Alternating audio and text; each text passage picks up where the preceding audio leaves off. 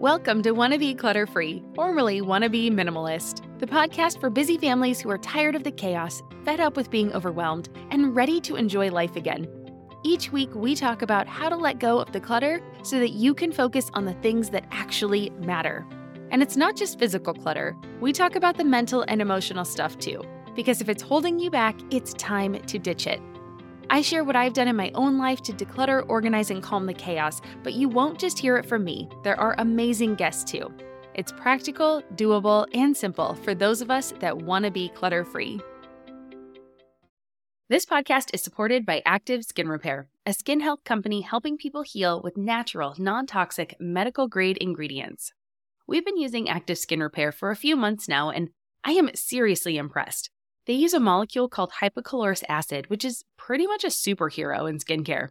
It mimics your body's own immune response, helping to cleanse, soothe, and reduce inflammation to support the natural healing process. And let me tell you, it works for more than just scraped knees. Whether it's sunburns, rashes, or even more persistent issues like eczema or acne, Active Skin Repair has got you covered. The best part? It's totally safe and non-toxic. That means it's gentle enough for every skin type, from the little ones to grandma and everyone in between, making it the go-to for everyone in the family. I scraped my knuckle the other day while doing laundry, and my first thought was to grab the Active Skin Repair because 1, it doesn't sting like other products, and 2, I knew it would help me heal faster. So if you're looking for a natural, effective way to handle boo-boos, check out Active Skin Repair. And because you're a listener, you can get 20% off your order. Visit ActiveSkinRepair.com to learn more about Active Skin Repair, and to get 20% off your order, use code CLUTTERFREE. Again, that's ActiveSkinRepair.com and use code CLUTTERFREE to get 20% off your order.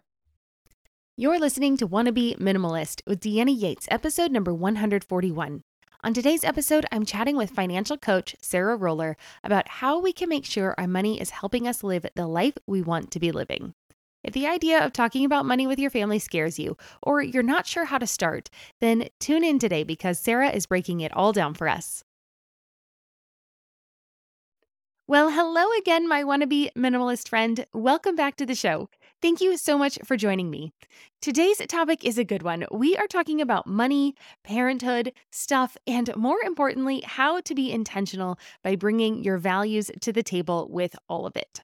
If money was a topic you never talked about in your home growing up, or becoming a parent made you reevaluate your relationship with money, you're going to want to listen to this episode and take some notes. And if you are driving or walking or just not in a place to write things down, then be sure to check out the show notes or head over to my website at wannabeclutterfree.com/141. Again, that's wannabeclutterfree.com/141 to get more information about Sarah and the links to the things we discuss. But before we get too deep into the show, I just want to say that if this is your first time here, well, welcome to the show. I am honored to have you, and I hope that you like what you hear and you come back for more. And if you like what you hear today, would you be so kind as to leave me a rating or a review?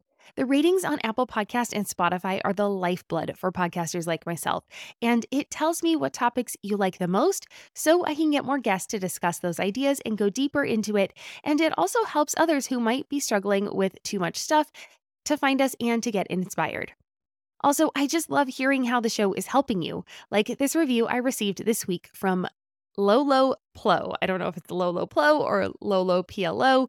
But anyway, they wrote, and I quote, "This podcast has helped to inspire and keep me on track to my journey to living a less cluttered and a more stress-free life. Episode 121 let me know that even those living this minimalist lifestyle can still face setbacks, and it's okay." Well, Lolo Plo or Lolo PLO, thank you so much for your review. Of course, we all face setbacks, myself included, as we are all human, and that is just part of life. I strive to be open and honest about that so that we all know that we are in this together. And one more awesome thing that happened this week, I cannot believe this, I really cannot. It is thanks to all of you who listen to the show. Wanna Be Minimalist has reached 1 million listens. This show started, I'm on episode 141, started just over 2 years ago, and we're here. We made it to 1 million, like this big number. So a special thank you to all of you who are listening and who have come back for more. This show is for you, and I want to be the best resource that I can be. So please, please, please do not hesitate to reach out with ideas or topics that you would like me to discuss. I am all ears. And with that, let's get back to the topic for today. On today's show, I am joined by Sarah Roller. As a financial coach, Sarah helps families with the transition to parenthood. Her approach is focused on aligning your spending with your values, ensuring that your money is helping you live the life you want, and building a strong foundation for your family. As a mom to 2 young girls, she enjoys helping parents feel more of a sense of control during this phase of chaos and sleep deprivation. Give this episode a listen, and when you're done, head over to wannabeclutterfree.com/141 to get the show notes for today's episode with links to Sarah's website and more resources. Again, you can find it all at wannabeclutterfree.com/141. And now let's get to our conversation.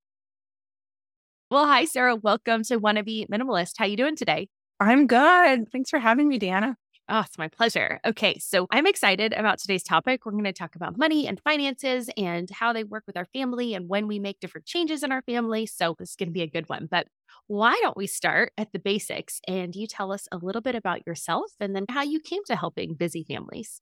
Yeah. So I am a financial coach, which means I help people with kind of the basic day-to-day personal finance. So unlike a financial advisor who's working on your long-term investment strategies, retirement planning, I'm in the nuts and bolts of what account should you have? How are you moving money? How are you communicating with your partner? How are you implementing behavior changes if you're trying to actually change how you're spending and what you're doing with your money?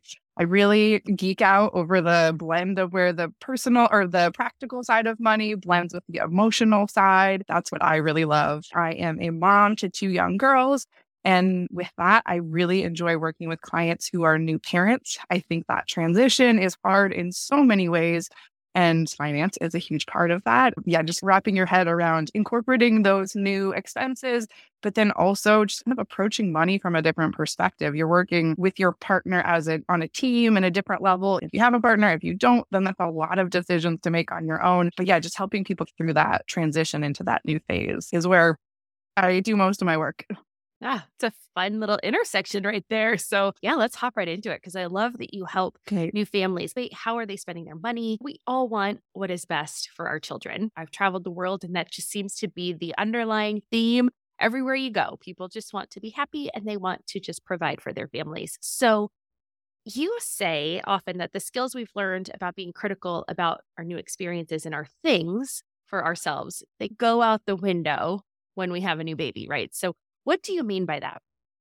So depending on when you become a parent, we've had decades of figuring out what types of expenses really serve us, what are more indulgent or impulsive expenses that aren't adding as much. We've learned that kind of impulse control, at least to some extent, some of us more than others. But we have an idea of how we should spend. When you become a parent, there's this new creature that you want the best for. You want to do everything. You don't want to be the reason that they are deprived in some way. You want to be fostering them sleeping well, them eating well, them learning to walk early, talk early. So it's really hard to maintain that impulse control and not buy all of the things like this bassinet, this sleep sack is going to help me. I want to do that for my kid. You want the best for them.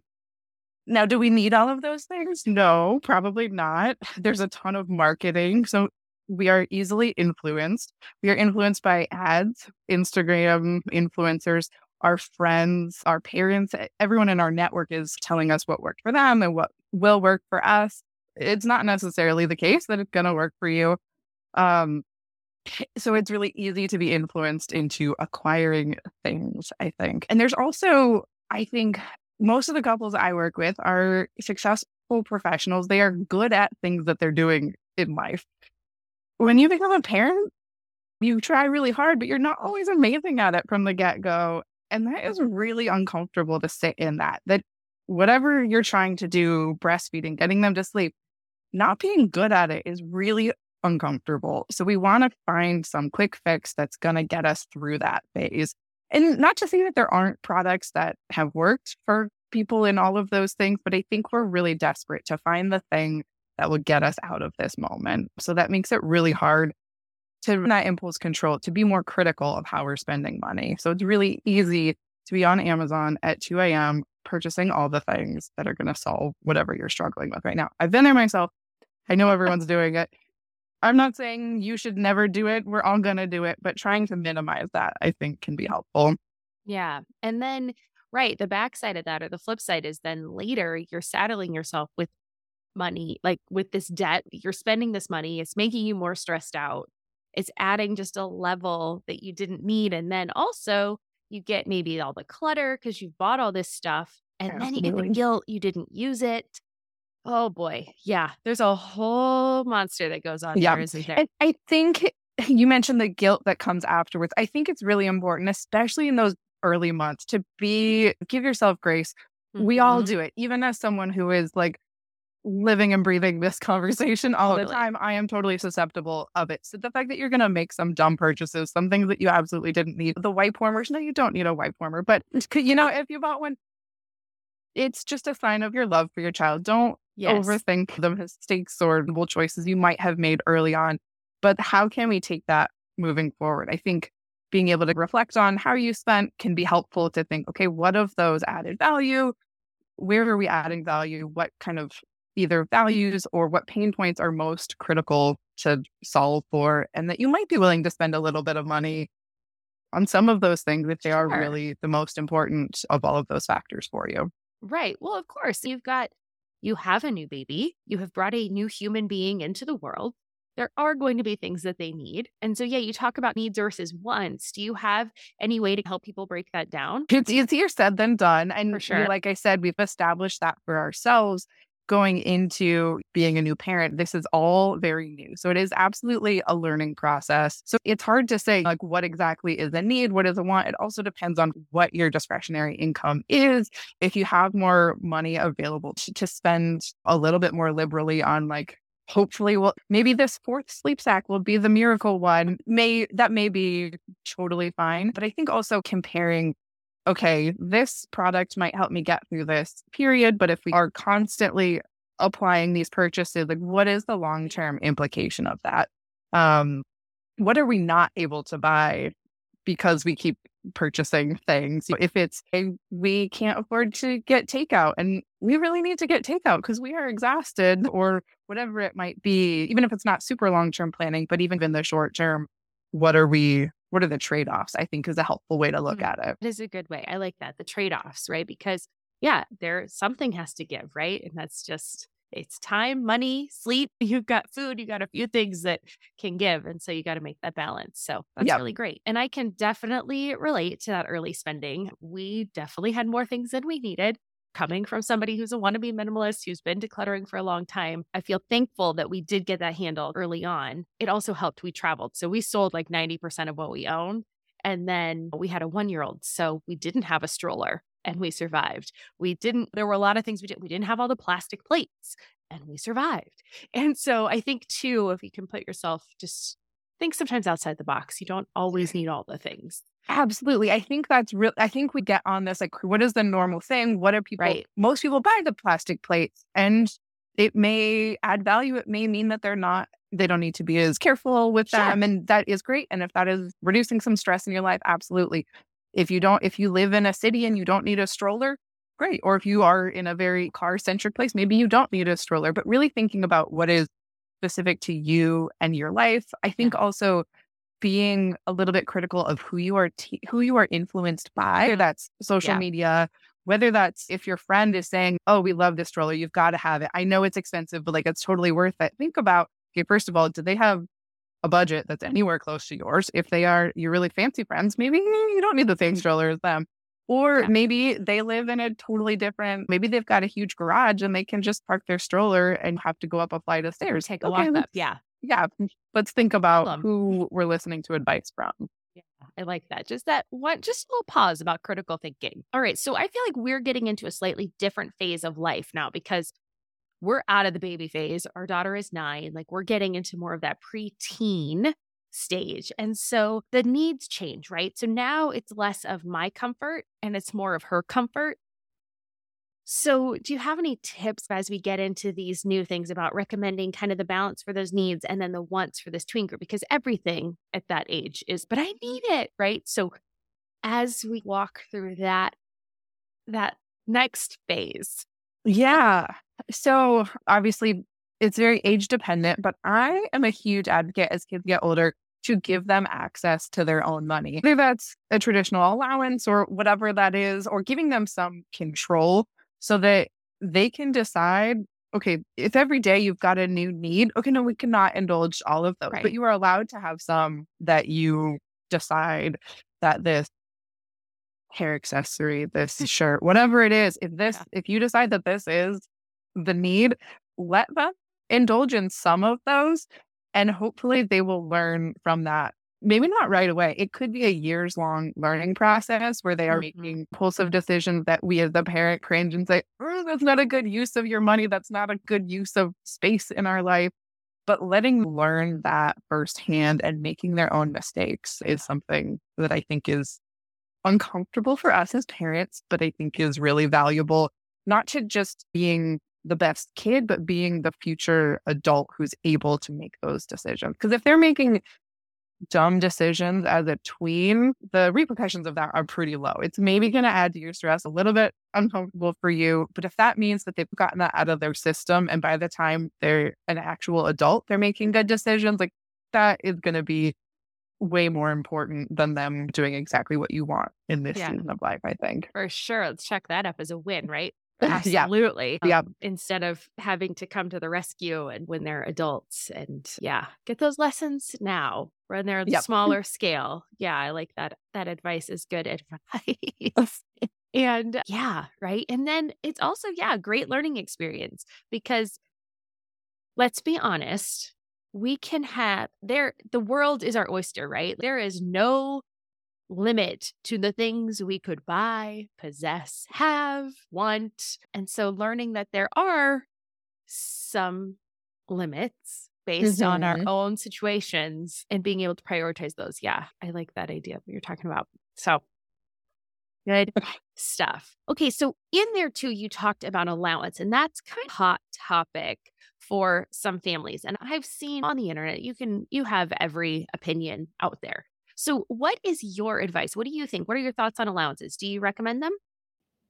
Feel like you're the martyr in your family? You're not alone. Hey, this is Joanne. And Bree. And we're from the No Guilt Mom podcast. Bree, we talk to a lot of moms. Yeah, we sure do. And if you're a mom who has a to-do list that is so massive that you get overwhelmed and you shut down, Or if you've fallen into the habit of doing everything for everyone and don't know how to change it, we can help you become a no guilt mom. we're going to take you from family martyr to family model. That's role model, so that you role model the behavior that you want to see out of your kids. You're going to go from being tired and overwhelmed to energized and guilt free. Every week, you'll get actionable strategies that you can implement right away from the experts that we interview and from us. We also have a whole lot of fun, so check out the No Guilt Mom podcast everywhere you listen to your favorite shows.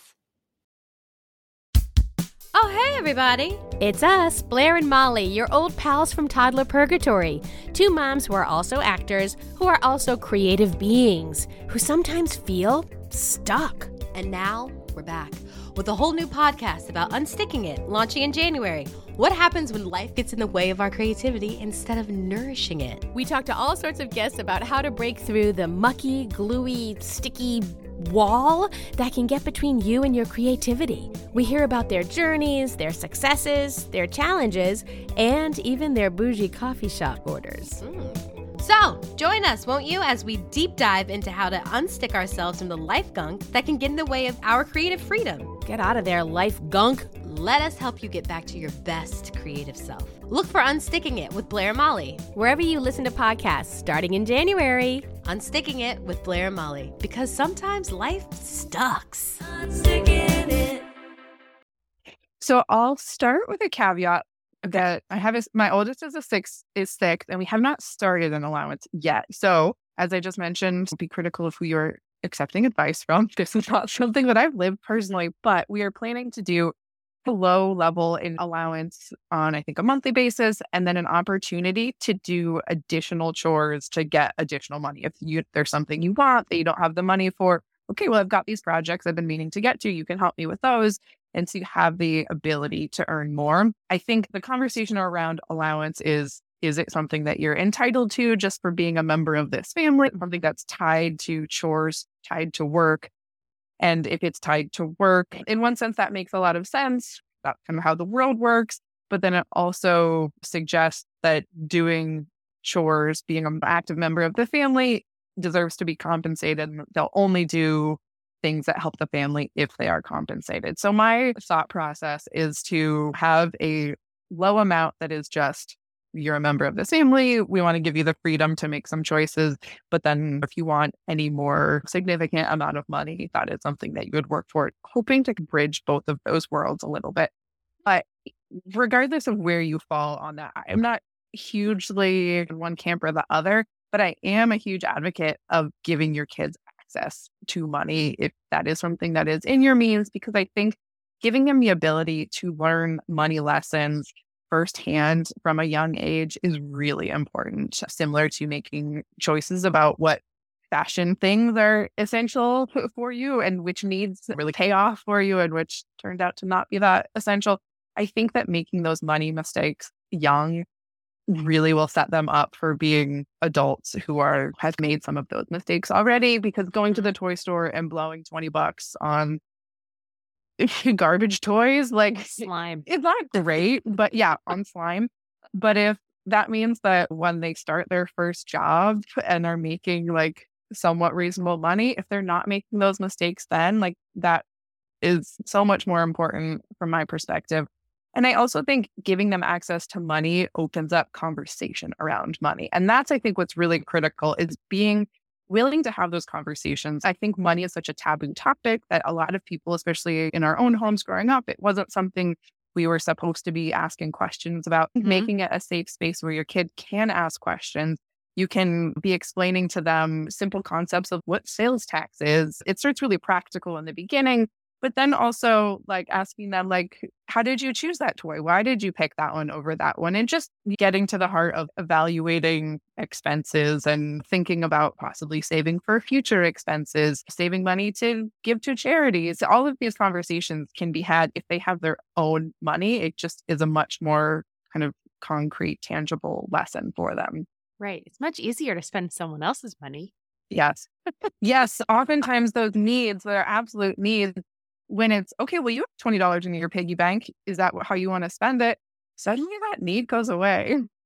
It's a good way to teach them what's truly valuable to their life. Exactly. Right. So yeah. And like when I talk about decluttering, it's sometimes easy to see what items are used and what items aren't used, like what toys they're not playing with, what toys they are playing with. So it makes it a little bit easier to say, okay, not that kids really want to get rid of their toys. They don't have to. But again, they are more willing to let go of things if they know they're going to get a newer toy or they're going to do something else. So when they're spending money, how do you equate those things? Because it is a little bit more intangible, right? You can't, if you have the dollars there, you can see it, but it is a little bit harder to know, okay, I'm going to buy this and spend that. So yeah, how do you equate that for younger kids? I know you talk more to parents in their transition into how they're spending money with their children, but I can't imagine that this doesn't come up. No, quickly. And honestly, it's not. The specifics of it might be a little bit, or like the approach is a little bit different with talking to adults on their own spending. But oftentimes, my daughter is 6. She got some money for her birthday a few months ago and has had the ability to spend. And so we've talked about them. There's some toys that she bought that she still plays with quite a bit. And so every once in a while, I'll be like, wow, that was a really good purchase. You are getting a lot of use out of that. That was great. And then other things like, we're not really using this so much. Is this something we want to keep? And I'm trying to not be annoying about it, but to just articulate and draw attention to the fact that there's some things we got more use out of than others. And hopefully we can start to see patterns of which thing added value and which we never played with after the first week. Yeah. It's not annoying. It's bringing awareness. Yeah. Right. It's just, but it is speaking that. I think that happens a lot where we have all these thoughts internally and we don't express them. Or by the time we do express them, they've built up to something else in our mind. And so they come out different than we meant them to be. And so I think that's great, like having that open line of communication, because money is such a tricky topic, right? Like people get really worked up about money and I don't know, there's just so much emotion, right? We put so much of our like our own self-worth behind money and all this kind of stuff. So no, I think it's great if we just get it out there in the open and talk about it a little bit more. Yeah, there's so much that's unspoken about it. We have these thoughts and these feelings, and sometimes we can't even articulate them ourselves. But Yeah. and I see, especially in partnerships where like you're doing one thing and your partner's doing something different. You're like, why is he doing that? That's such a dumb decision. But if you actually understood why he was doing it, oh, okay. I would do something different, but that's not illogical that you did that. And I think because we don't articulate why we're doing it, what our thought process is, it makes it ripe for conflict. So I think being really curious, like trying to, when we're having conversations with our partner and even with our children, coming at it from curiosity, a point of curiosity, not telling them what they should have done or they were dumb for doing this, but just asking them why they did it that way can be really helpful. I think, again, the transition to parenthood, we see you're functioning as your own independent adult. But then once we become parents, we start to kind of model what we saw as a parent, or sometimes we try to run the opposite direction. But either way, we're parenting as a reaction to how we were parented. And I see that happening a lot with money, that we just assume the roles that we saw our parents having, and then we're confused why our partner isn't following along, but they're going off of a different script. So I think a really great conversation for couples is to ask, what was money like in your house growing up? And just hearing them talk about the stories that they can remember about how their parents talked about money can be really enlightening and making it really helpful to understand, even if it doesn't change anything, but to be like, oh, no wonder he's always anxious. Even though we have enough money in the checking account, like he was wired to be anxious that there isn't enough there. Like, all right, okay, that's just what we're going to live with. That's fine. It makes sense now. Oh, it was good. I was going to ask you, what's the question you would come up with? So I'm so glad you answered that, because that is super enlightening. And like you said, it might not change your approach, but it is definitely going to change your perspective. Absolutely. And I think that's almost 75% of the battle sometimes, is just knowing why. And it's the same with stuff. It's interesting because there is so much parallel, I think, between our stuff and our money. And I think obviously it's because like we have to use our money to buy our stuff. So sometimes we equate our self-worth both with the stuff because it shows status or helps us do something, or just the things that our stuff represents for who we are. And then I think the same with our money, we can have different perspectives or different ideas of, when the balance gets to this, I will feel this. Any ideas on how to not equate our self-worth with the dollar amount in our account? I think to some extent, everyone does that a little bit. For some people, that's really tied to their self-worth. And I think a lot of times it can be based on how we were raised. If your parents really talked about people who had money and put them on a pedestal and saw that as a super desirable trait, then it makes total sense, something you're going to be striving for. I really like, obviously, money is quantifiable and it is hard to not use that as a metric, but I really like to shift it into looking at it as a tool. What can it do for you? What can you do with it? What future version of yourself are you building towards? What vacation are you saving up for? And really focus on what that money can get you in such a material sense, but what it can afford you to do with your life. Right. Yeah. And we try to use money more for experiences than things. And that's one of those ways to equate that. Exactly. It's so funny. Okay. So I have a tangent story to talk about right now. My daughter and I were driving the other day, and I said, I am one lucky ducky that I get to be your mama. And she said, well, if you were a ducky, you'd have 5 kids. Are you overwhelmed by the things that get in the way of you doing what you want to do? Are you looking for ways to simplify life to better align with your values? Do you want to create space in your schedule so you have room for more of the good stuff? Play, joy, relationships, gratitude, and more? If you answered yes to any of these questions, I invite you to check out Edit Your Life, a podcast to help you edit the unnecessary from your life so you have more room to enjoy the awesome. Through episodes with me, Christine Coe, and a range of super smart, compassionate, and thoughtful guests, you'll come away with big picture insights and practical ways to declutter your home, schedule, and mental space without getting bogged down by perfection. I have always believed that small moments and actions matter tremendously. My goal is to help you find agency and space in your life through doable baby steps that will leave you feeling accomplished instead of overwhelmed. Check out Edit Your Life wherever you enjoy your podcasts. Hey there, I'm Debbie Reber, the founder of Tilt Parenting and the author of the book Differently Wired.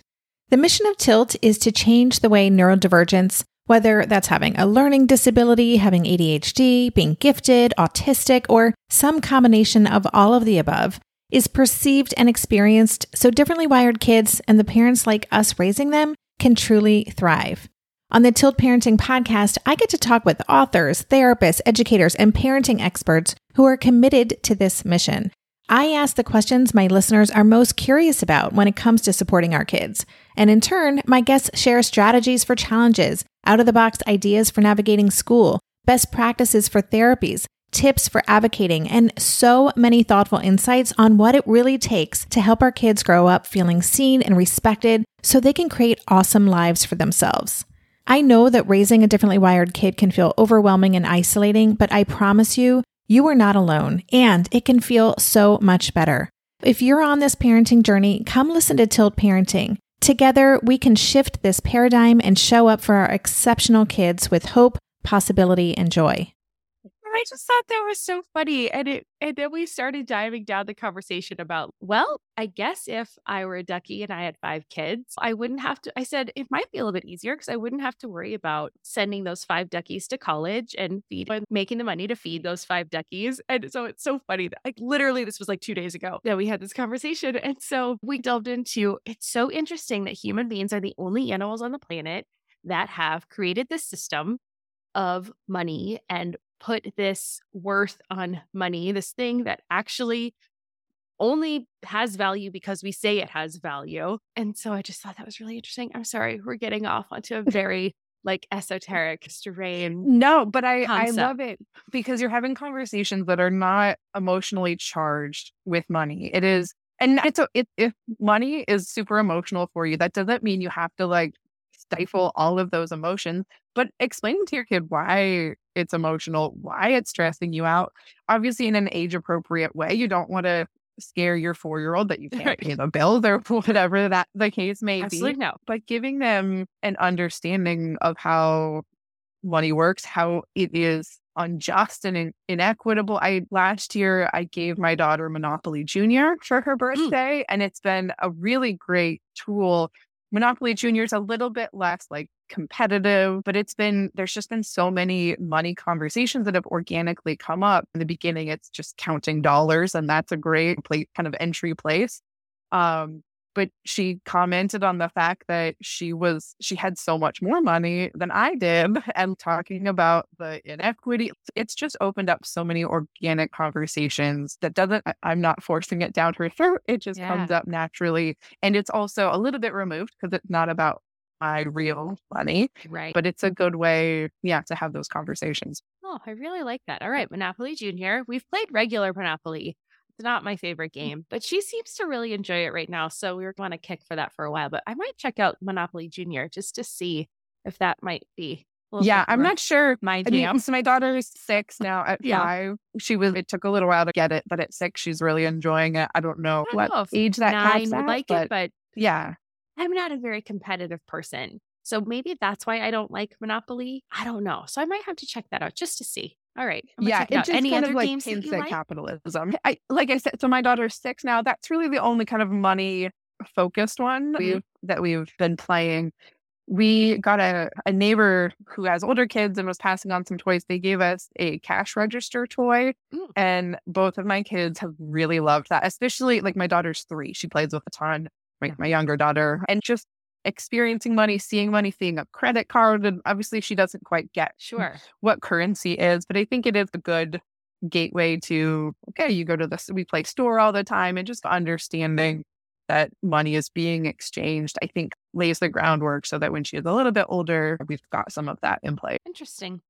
Sorry, I know we delved into the topic of kids and money a lot more than I think we had planned at the beginning of this conversation. What about for adults? Have you ever played any?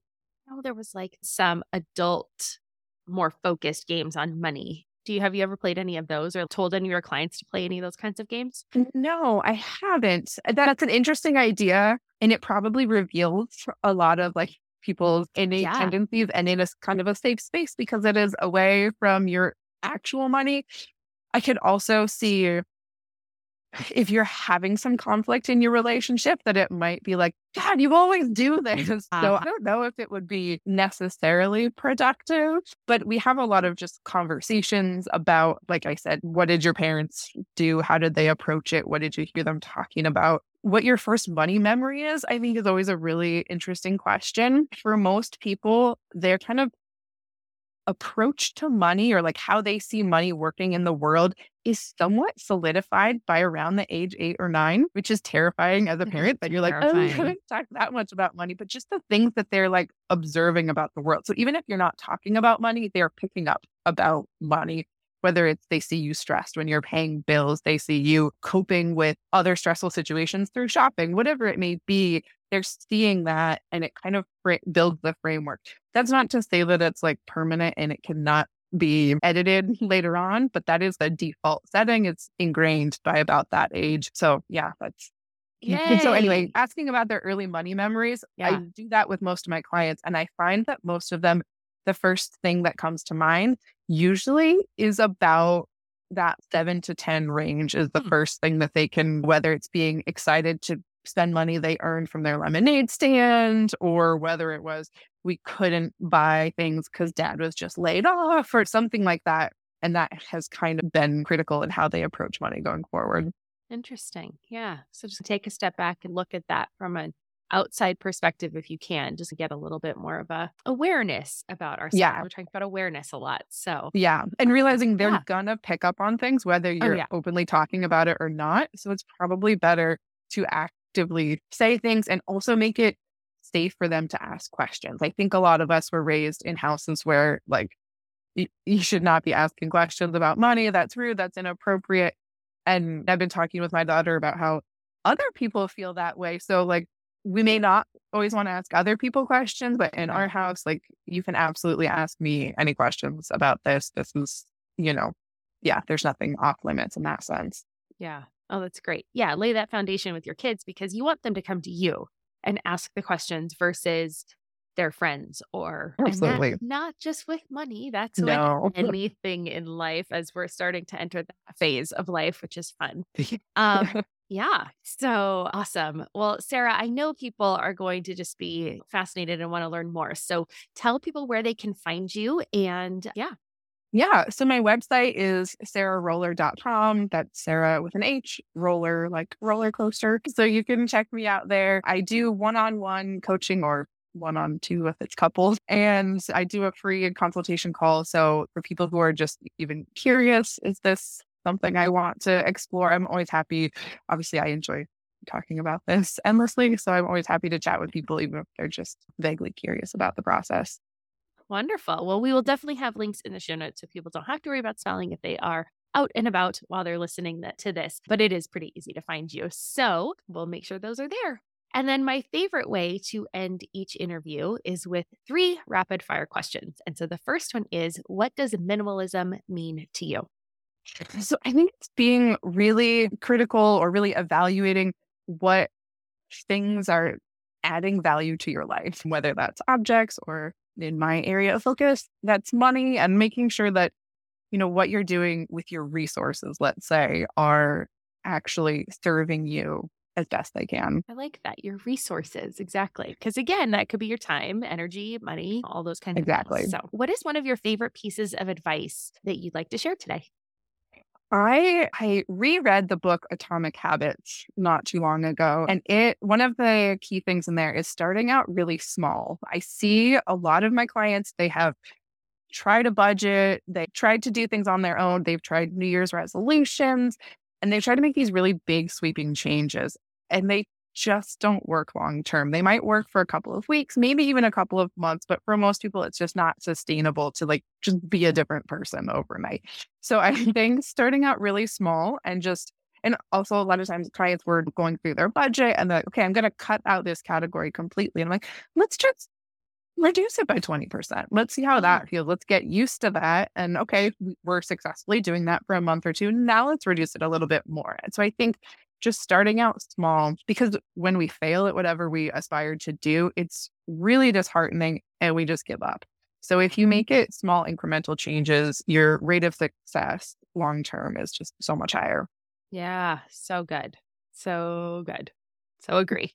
And then what is making you happy right now or in this season of your life? So I am usually very critical of subscription-based thing because it automates your spending. You don't get the opportunity, you're not prompted to reevaluate if this is something that you want to keep doing. Now, that can be great for things like contributing to your 401k or saving towards a long-term goal. In those cases, automate it, make that hard decision once, and then don't think about it again. But if you're signing up for an ongoing expense, that's not great. So despite everything I've just said, my favorite new expense is I signed up for a puzzle rental subscription where they send a puzzle to you. It's like the old Netflix model when they would send an actual DVD and then you mail it back and then they'd send you a new one. But it's a puzzle, like a jigsaw puzzle, which over the summer I was doing a few and I was like, I'm really enjoying this. This is like me time. I'm like in my zone. I'm blocking the world out. I'm blocking my kids out. I'm really enjoying this. So now I get a new jigsaw puzzle. I'm not accumulating clutter because when I'm done, I just send it back and then they send me a new one. So that is my nerdy enjoyment of the moment. I love it. It's just a different look on self-care. That's your moment. That's exactly. your moment you're taking for yourself. You're not having to, I don't know. Yeah, those things are great. I picked up an embroidery kit, like a little embroidery kit for Christmas because I'd never done it before. And I used to do cross-stitching when I was a kid. And but fun. Yeah. It's nice to do something a little bit different, work with my hands again, get out of my head. And so absolutely. And I think that kind of speaks 100% to the things you were talking about, how you spend your money that align with your values. And so absolutely, I don't think there's anything wrong with that. So fantastic. And also great. It doesn't add clutter. Just exactly. You get the benefit. Yeah. Go ahead. I was thinking I should do more puzzles and I had a couple in the house. So I did those. I'm like, I don't want to accumulate. I only like doing them once. I don't want to accumulate 50 puzzles. But so this is perfect. Really fun. All right. We're going to check that out. So you'll have to let us know what it is and I'll put a link in the show notes for the subscription. Yeah. So okay. If anybody else is interested in doing a puzzle subscription, by all means. So awesome. Well, Sarah, thank you so much for coming on the show and sharing so much wonderful information with us and just having us take a little bit of a different look at our spending. So yeah, absolute pleasure. I really enjoyed it. All right. Well, you have a wonderful rest of your day. Thanks. You too. Cheers. Bye. Wasn't that good? I loved chatting with Sarah and learning more about the money conversations that we can and should be having with our families. I'd love to know what stood out the most. Come on over to the Wannabe Minimalist Family Group on Facebook and share. Sharing your insights will help others on their journeys too, and it just might be the thing someone needs to hear today. As always, thank you for joining me. If you made it this far, I would be thrilled if you left me a review on Apple Podcast. Your reviews make my day, and it helps me be able to book more guests on the show for you to discover and learn from. And thanks again to Sarah for joining us on the show today and for sharing some great advice. Remember, you can find out more about Sarah by heading over to wannabeclutterfree.com/141. Again, that's wannabeclutterfree.com/141. I hope you have an amazing day, and I will see you back here next week for a solo show. Until then, I'm Deanna Yates, and you've been listening to Wannabe Minimalist. Cheers. If you're a parent, I invite you to join us at the Mindful Mama podcast, where it's all about becoming a less irritable, more joyful parent.